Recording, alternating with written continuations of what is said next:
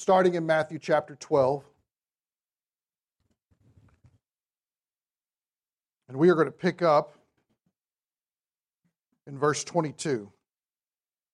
I think I'm saying that correctly.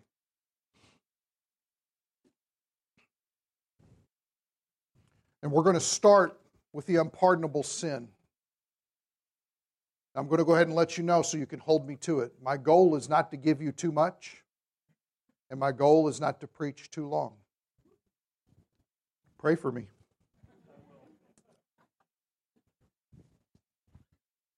Matthew 12:22. Then a demon-possessed man who was blind and mute was brought to Jesus, and he healed him so that the mute man spoke and saw. Now notice this was a public event. All the crowds were amazed and were saying, now, if you've got a pen, if you've got a highlighter, I don't care what it is. This is very significant because Jesus has just performed a miracle for people to see. If you weren't at the Chosen thing last night, you should have been. It was a good time. But one of the very first instances that happens is in the first episode, Jesus deals with a demon-possessed woman. And it's kind of creepy, but it's also kind of awesome because it gives you maybe a step into history to see what that might have been like. So he heals this man. He's able to see.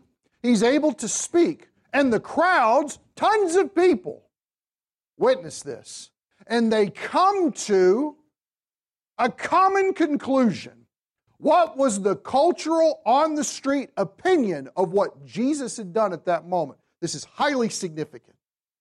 He says, this man cannot be the son of David. Can he? Now, they're not really asking for a no, yes. They're not really asking for that, are they? This really is a question that's not really a question. It's coming to this is unbelievable. Is he actually this? Now, when he says, son of David, you tell me, what are these Jews thinking when they see a demon cast out and a man made whole? Anybody know? What was the promise made to David? Through your offspring will come a king, and he will sit on the throne of David forever. And Jesus Christ is the fulfillment of that prophecy. Now, is he currently sitting on David's throne? No. That'll happen in the future when he brings back the kingdom after the tribulation and he establishes his rule for 1,000 years. But notice that it didn't take any kind of extra education whatsoever for them to see what had happened, to be able to testify with their eyes of what Jesus was capable of doing, and to come to a common conclusion. He is fulfilling perfectly what God desires to fulfill in the person of the Messiah. They understand who He is. And they've been waiting so long, I can understand why it was in the form of a question. Now, as with anything good, you always have someone who's going to come along and sour the milk. Look what happens. Verse 24, but when the Pharisees heard this, they said, this man casts out demons only by Beelzebul, the ruler of the demons. Now everybody call a spiritual timeout for a second. Anybody ever known evil people to want to do really good things? Evil people do what? Evil things. Doesn't that make sense? Yeah, well, this guy cast out a demon and made him whole, and now he can see, which he couldn't do before, and now he can speak intelligibly. He's in his right mind. Well, he must be the Messiah. No. He's the devil's guy. Now watch what just happened here. By the way, we cannot commit the unpardonable sin now. It's impossible, okay? Because what these people did, even the Pharisees, witnessed this situation. They understand the Scriptures better than you and I will, and they come to the conclusion that he's from Satan. Satan is getting the glory for God making a man whole. Does everybody see how messed up that is? Now, why would the Pharisees not just say, oh my gosh, it's the Messiah, and fall down in humility and say, He's here to bring the kingdom? Why? Let me ask you this. What keeps us from doing that? Say it again. Pride. You don't understand. I'm a ruler of the Jewish people. They look to me for answers. I get really great places when I want to go hang out at Arby's. I get to eat all the choice stuff. People are bringing gifts my way. I dress well.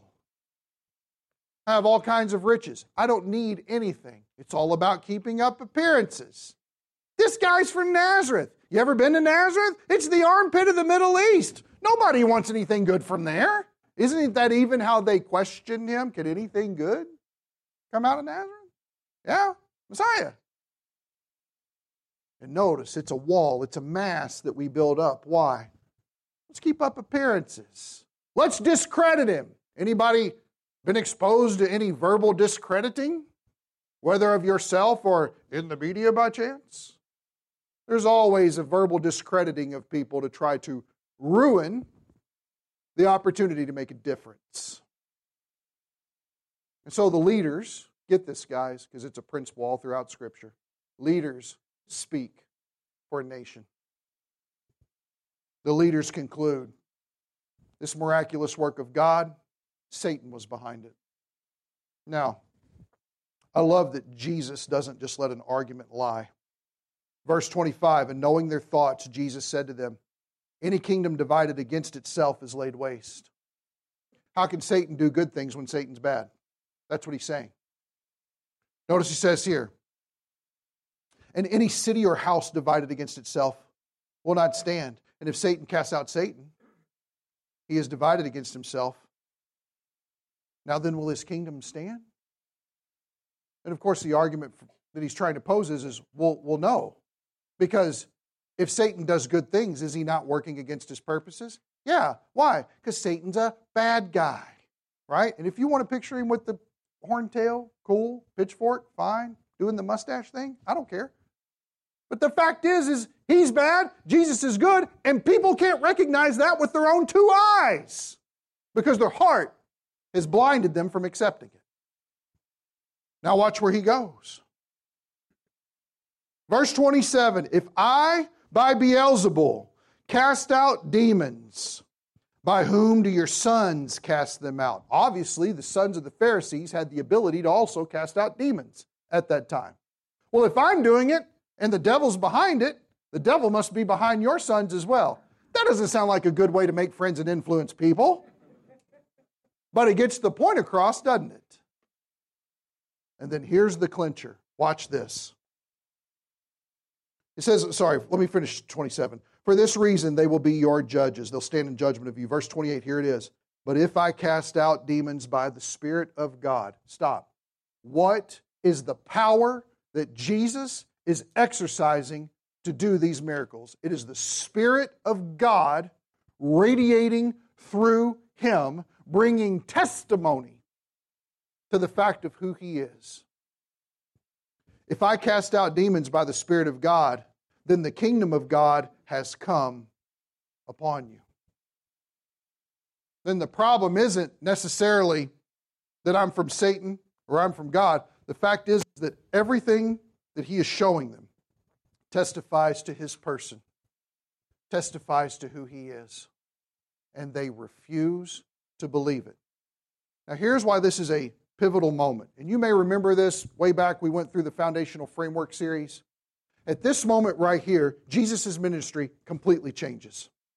Before, his message was, repent, for the kingdom of God is at hand. At this moment, after these leaders make this conclusion about him, with all the evidence that they have, everything that they know about Scripture, seeing the responses of the people, having these well people come and testify before them of what has happened to them, and now they decide, no, we're going to say that that's satanic because we refuse to bow down to it and accept that prophecy is coming true before our eyes. Everything shifts. Jesus now talks about his death. He begins talking about his resurrection. He begins talking about his ascension. He begins talking about his betrayal at the Pharisees' hands. He began speaking to them in parables because obviously they don't want to listen to plain words anymore. And so he judges them by speaking figuratively. And the tide turns, and he is turning away from Israel. Now, if you want a decent lesson for today, at the very minimum, with all the revelation that we've been given in God's Word, for us to sit there and read something about it and go, you know what? I just don't care about that making a difference in my life. Pay heed to what happened to Israel after all the grace that was given to them. Because now Jesus turns away from them. And He's not going to work with them actively anymore. They've been given a second place situation. Now with that, turn with me to Matthew 21 and let's see how this fills out. Because now Jesus is speaking in parables. The question under consideration is one of authority. The chief priests and the elders want to know, by what authority are you doing these things? Who gave you the authority to teach these things, to overturn these tables, to cast out these demons, to heal these sick people? Where did you get your authority from? And so there's a series of 3 parables that are together here in Matthew 21. We're only going to look at the middle one because of a statement that is made. And you'll have glimpses of this parable of the vineyard in Luke and Mark as well. But there's something that Jesus says here that is absolutely pivotal about what's happening with Israel's heart, how He's turning away from them, and how there's a brand new idea, a brand new thing, a brand new entity that is going to open up. Here's a story He tells. Look at verse 33, Matthew 21, 33. Listen to another parable. Now that's important because He's giving you the genre that you're dealing with. What is a parable? A parable means to come alongside, and it's a story that Jesus is going to tell that will hopefully illustrate better a truth that needs to be communicated. So listen to His story. There was a landowner who planted a vineyard and put a wall around it and dug a wine press in it and built a tower. And he rented it out to vine growers and went on a journey. He has a plot of land. He gets it all prepared. He gets it all protected. He makes sure that things are going well. Everybody has everything that they need in order to successfully produce wine. Yes, you read it correctly. For you legalists, you're not going to last today. Producing wine. And then he hires some people, which this wasn't unusual for the culture at that time. Bringing in workers. I've got employees. They've now been entrusted with somebody else's property. There's now a stewardship that is undertaken. I am responsible for handling this well in light of the person who actually owns it all. And then the landowner does what? He's absent from the scene. Okay? Which means there's a lot of trust going on here. Now, failing is only an option for one reason. And that is because personal responsibility rests upon the vine dressers, or the, what are they called here? Forgive me. The vine growers. It rests upon them of whether they're success or failure. Do they have all the tools they need? Yes. Do you think that this guy did a good job because he wants good wine? Absolutely. He's personally invested in this situation. So absolutely it's going to happen. So notice he goes on a journey, verse 34. When the harvest time approached, he sent his slaves to the vine growers to receive his produce. Now there's nothing unusual about that. Why? Because it's time for the harvest to come in, and he owns it. Yes? It's his. So I'm going to send some of my other guys to go pick this stuff up and to bring it back, because it's mine. Look at verse 35. The vine growers took his slaves and beat one and killed another and stoned a third.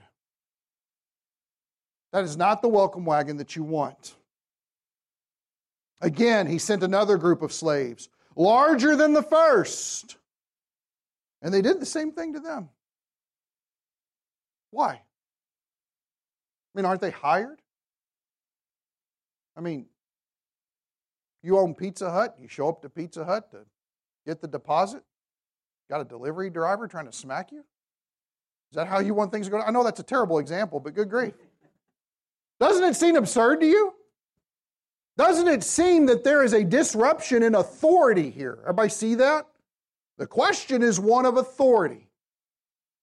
And obviously the vine growers are indifferent to the authority of the landowner, maybe because he's not around, maybe because they understand that the slaves coming to them are just hired people like they are. Anyway, maybe understanding that they don't care who's in charge. Get this, they're going to do what they want to do regardless of what anybody has to say about it. Pride. Pride is the problem. So now verse 37. But afterwards he sent his son to them, saying, they will respect my son. All of his credentials are going to check out. He's going to make sure that as they look at his life and as they look at my word, that there's going to be no disruption in what they find. Verse 38, but when the vine growers saw the son, they said among themselves, this is the heir. Stop. Do they know who he is? Oh, yeah, they do. This is the heir. Come, let us kill him and seize his inheritance.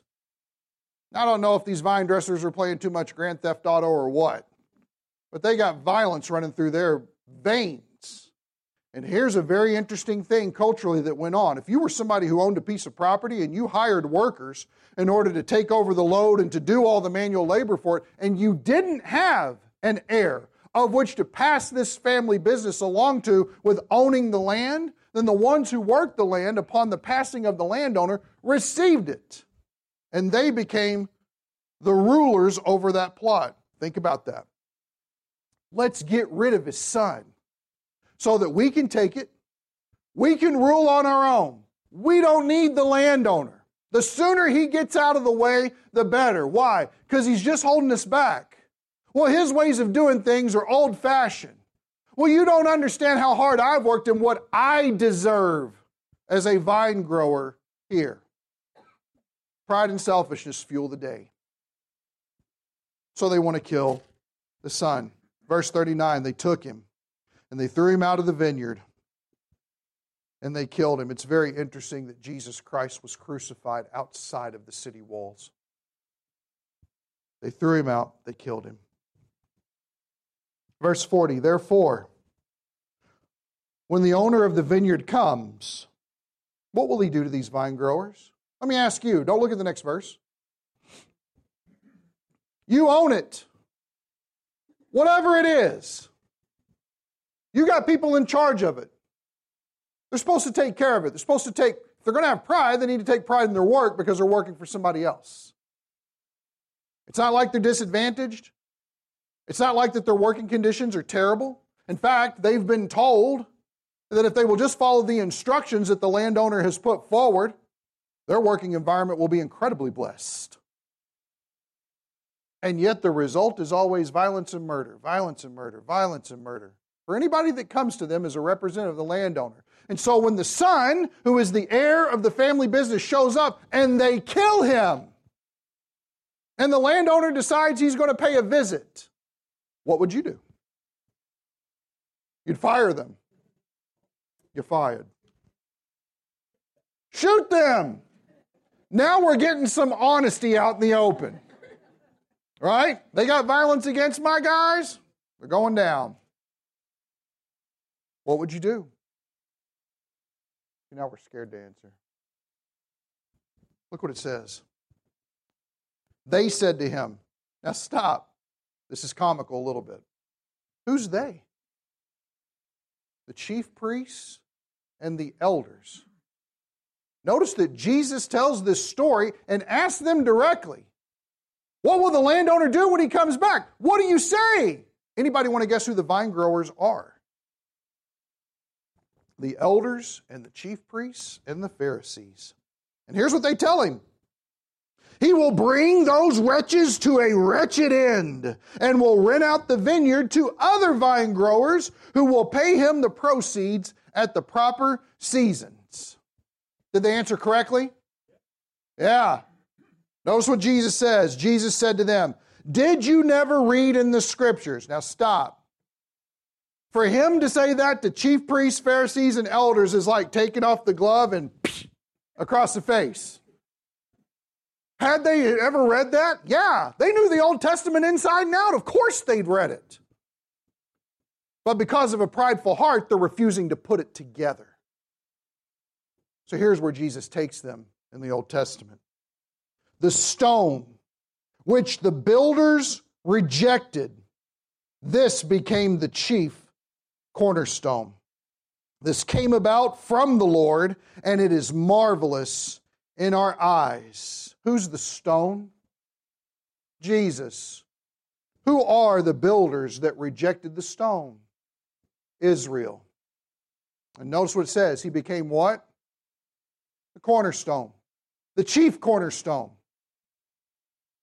The very entity within a building of which it cannot stand because all the walls are joined into it and rely upon it to be sound in order for the continuation of the structure to be sound. The very significant person that you had waited all your life for has now bypassed because of prideful rejection, hardness of heart.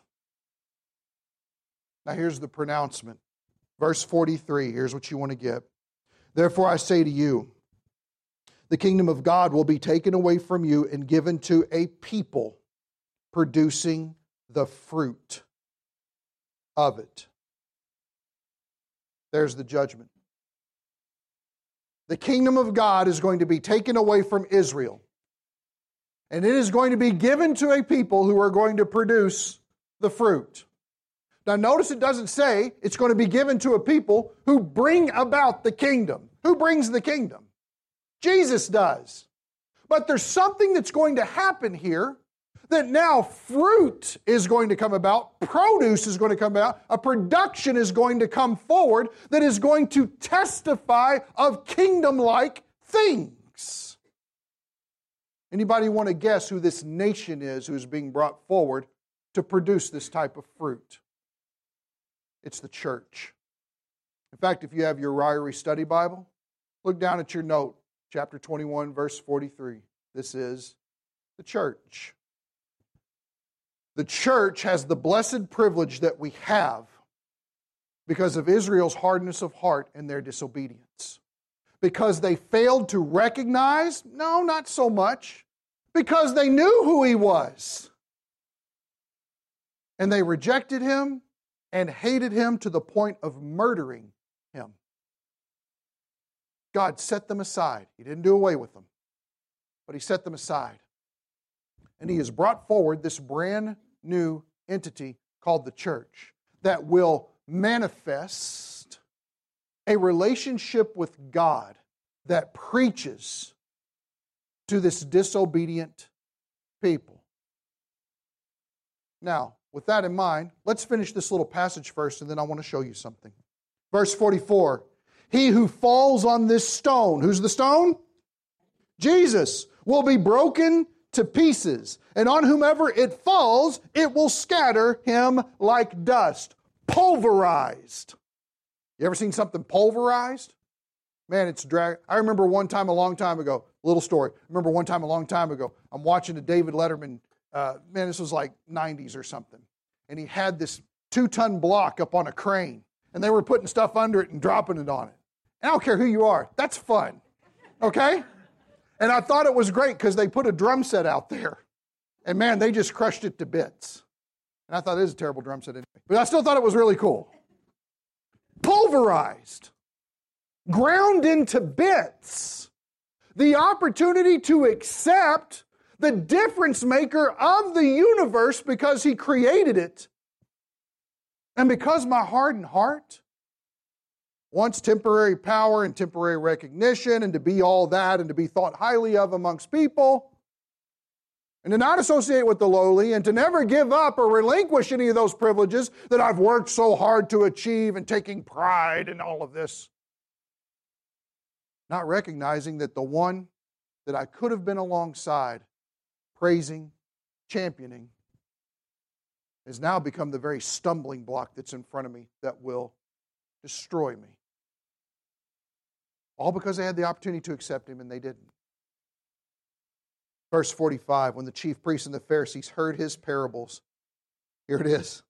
They understood that He was speaking about them. Uh-oh. Now here's the interesting thing.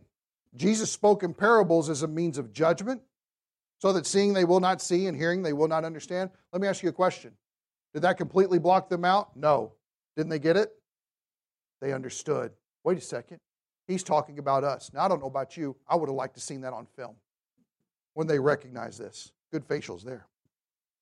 Verse 46, when they sought to seize Him, they feared the people because they considered Him to be a prophet. Jesus makes an incredible pronouncement, and it all started with attributing the wonderful abilities and blessings of God to Satan's glory.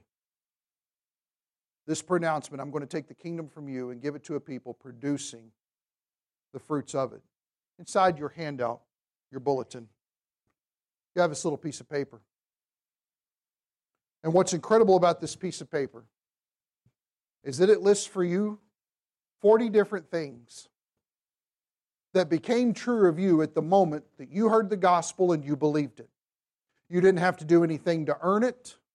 God already prepared everything about it to be a reality in your life at the moment you responded in faith. Now, you can find this. You notice you got a footnote on the back of it. It's in Lewis Sperry Chafer's book, Grace. There's an even more long form one of it in his book, Salvation. But I added one at the end, and I want to just read through this so that you can see. What do you mean, producing the fruits of it? One of the great distinctions is the fact that the church has the indwelling Holy Spirit. Israel never did. If we are doing anything, we are able to do spiritual works that are pleasing to God because the Spirit is the one that's doing the works through us. And He is the one who secured these realities for us in the death of Christ. When He died, we died. When He rose, we rose. And so what's true of Him is true of us. And so is all of these blessings because of His work. So look, elect and called of God. You've been chosen for a purpose. You have a mission to fulfill. You have a task that He's commissioned you to. Redeemed by God through the blood of His Son. Reconciled to God by the death of His Son. No more friction. You now have peace with Him. Sheltered eternally under the propitiation, that means satisfaction, made in the blood of Christ. Forgiven all trespasses, past, present, and future. Do you recognize that there's not one sin against you right now? Not one. All of them have been forgiven. Condemned no more forever. I would never word it that way, but good grief, it sounds awesome. Condemned no more forever. Never to be condemned. Justified freely by His grace. That means when God sees you, He sees you as perfect. Sanctified positionally or set apart unto God in Christ. You've been perfected forever. Made meet to be a partaker of the inheritance of the saints in light. That means you got stuff coming to you that you don't deserve. It's all in store for the future.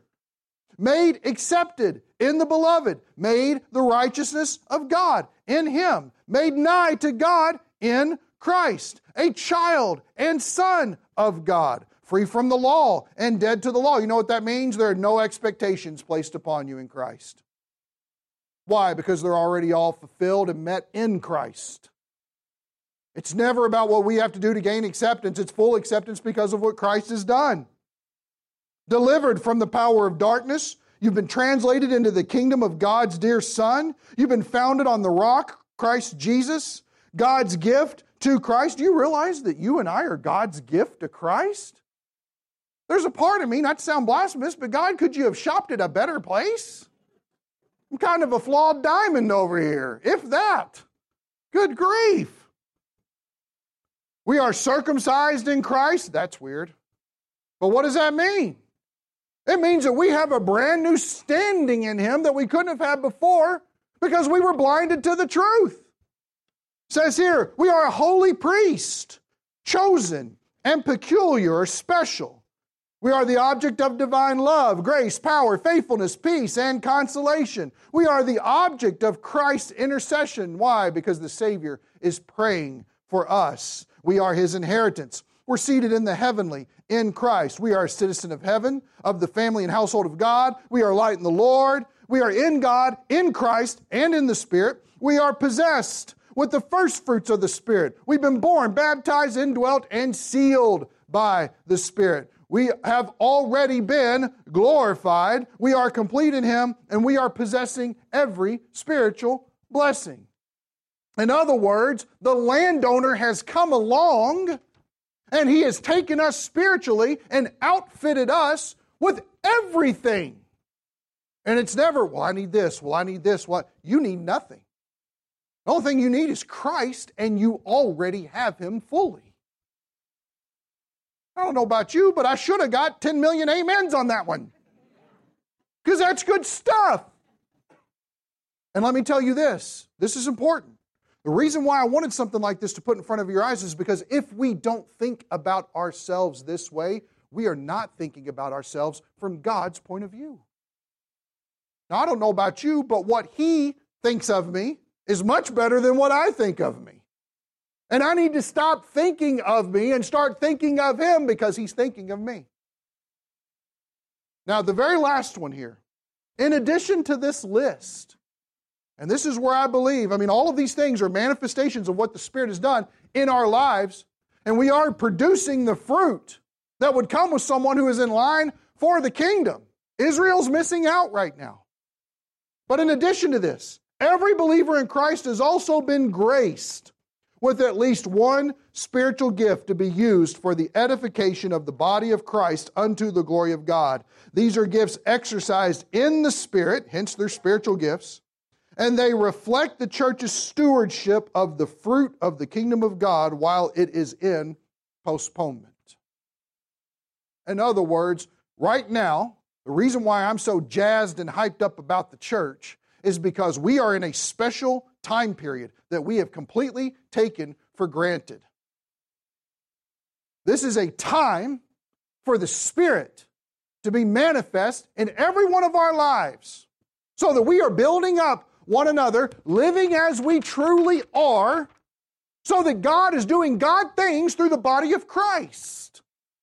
But if we don't know our spiritual gift, we are not employing our spiritual gift, we are at an incredible disadvantage to run this race well. So we need to understand, how did this blessing come to us? It came to us because a people who had full access and were completely prepared to receive this promised kingdom rejected it in favor of self. There's our warning. We have been an incredibly blessed people because of the disobedience of another.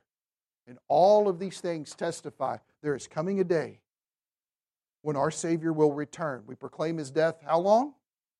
Until He comes.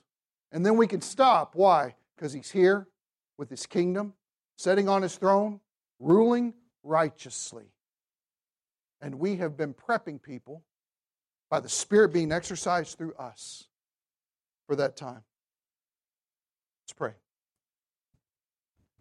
Thank you, Father, for innumerable gifts in Christ our Lord.